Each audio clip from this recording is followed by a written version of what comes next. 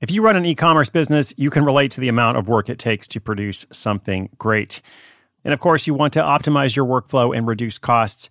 That's why I want to say a big thank you to our partner, ShipStation, and perhaps introduce you to them as well. If you are not familiar with ShipStation, they've been supporting Side Hustle School for years.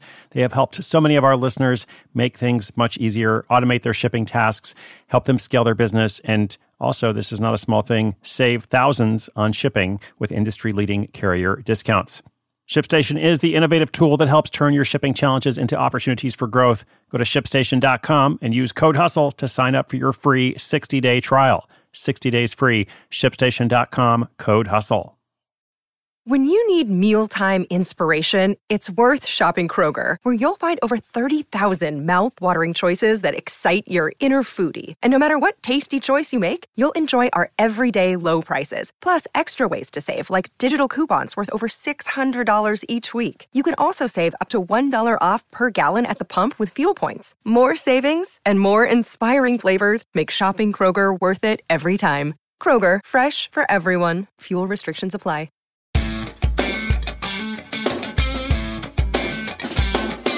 Hey, what's up? If you're not getting the Side Hustle School weekly recap email, well, you should. Or maybe I shouldn't say you should, because you can do whatever you want. But I would encourage you to check it out. It's free. You can subscribe directly at sidehustleschool.com.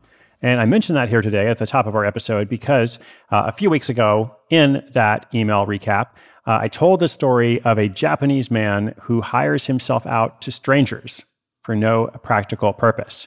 I didn't actually tell the story. Now that I'm saying that, I actually referenced a story. I linked to a story in an English language Japanese newspaper that was telling this whole story about this guy who charges, I think, around $100 and has received more than 3,000 requests, which, if you do the math, adds up to quite a bit of money. And as I said, this guy, his whole hustle is he's hiring himself out for no practical purpose. It's not like he's a guy who comes and assembles your IKEA furniture, which I have hired people like that before. He just kind of hangs out, shows up, doesn't really offer advice. He's just kind of there. So the article went into some more detail, but the point is this story sparked an idea for a listener. One of our listeners was reading that email and she was like, wonder if I can do that. Like, what's the best way to frame this idea in a context outside of Japan? Would the rent a person idea work in the United States? Or let's say anywhere outside of Japan, because Japan is particular in several ways, which I shall discuss here in a moment. So that's our listener question of the day. The detailed question is coming up, and my answer after this quick message from our sponsor.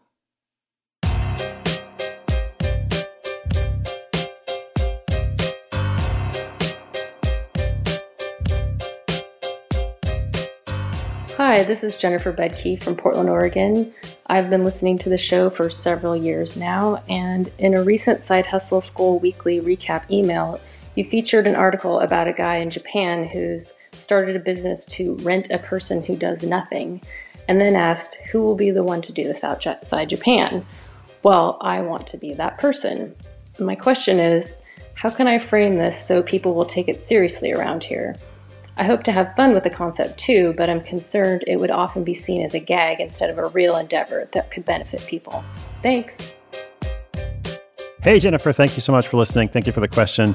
I do hope that you will be the person to figure this out. I'm not totally sure I have all the answers, but I thought about this a bit, and let's kind of dive in because remember, it's important always, not just in this situation, but for any story that you hear about a side hustle, whether it's on this podcast or somewhere else, even if it sounds really wacky or unusual or just kind of like, wow, people can make money from that, there's almost always, if not always, a fundamental underlying need that is being met. Okay, so what is it in this case? I think the need it meets, like what this guy is doing, the need it meets is social isolation, particularly in Japan. So let's go and actually look at the article. I'm going to quote a bit from that story. And this guy, his name is Morimoto. So people rent Morimoto for various reasons. At times, he will participate in a gaming session to make up numbers, turn up to send off people who are moving away, accompany those filing for divorce, or listen to healthcare workers who have become mentally unwell due to their exhausting work. Morimoto commits to doing nothing and basically just gives back-channel feedback when someone speaks to him. And he says, I myself don't like to be cheered on by others. I get upset when people simply tell me to keep on trying. So when someone is trying to do something, I think the best thing to do is lower the bar for them by staying at their side. So, pretty unique thing here, right? Question is, does it work in particular because it is Japan? That's the question. I think if it's implemented somewhere else, it would definitely need to be localized. But is social isolation a problem in the United States or in Canada or in some other Western country? Well, I would say yes. And it's exacerbated by social media. Like never has it been so possible to feel so alone while surrounded, at least virtually, by this constant chorus of people who seem happy and are kind of inducing FOMO or making you feel bad about yourself. I'm not saying that's what all social media is, of course, but there is an aspect to that. So that's that. But still, the question remains, like how to localize this project. Like how do you go from what this guy is doing to saying, okay, I'm going to apply it here? And I'm not totally sure, just to be perfectly honest, because if it were easy, someone would have done it already. This is the kind of thing that, just because this guy did it doesn't mean that there's a huge market for a lot of other people to do it. And not only, somewhere outside Japan, but even there. I don't think this is a huge industry that's going to crop up in Japan. He's just kind of found this special thing.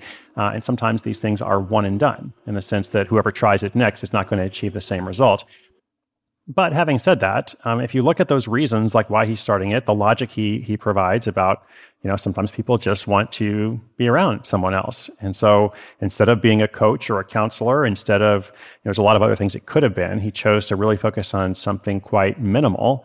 And then it became a story. It kind of grew from there. I mean, that's the core of it.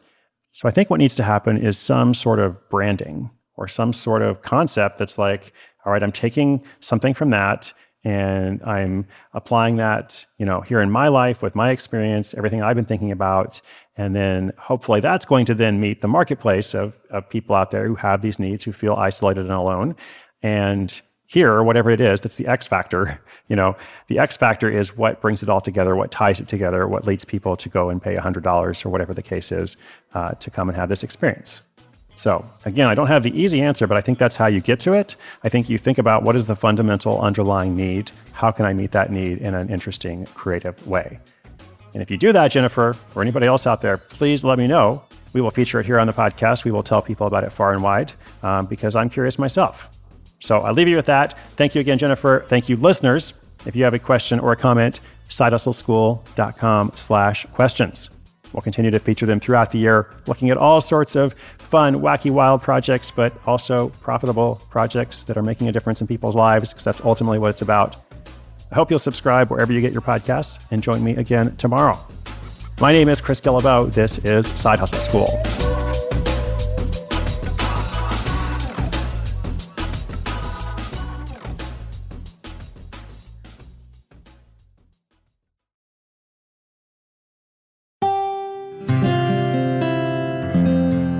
From the Onward Project.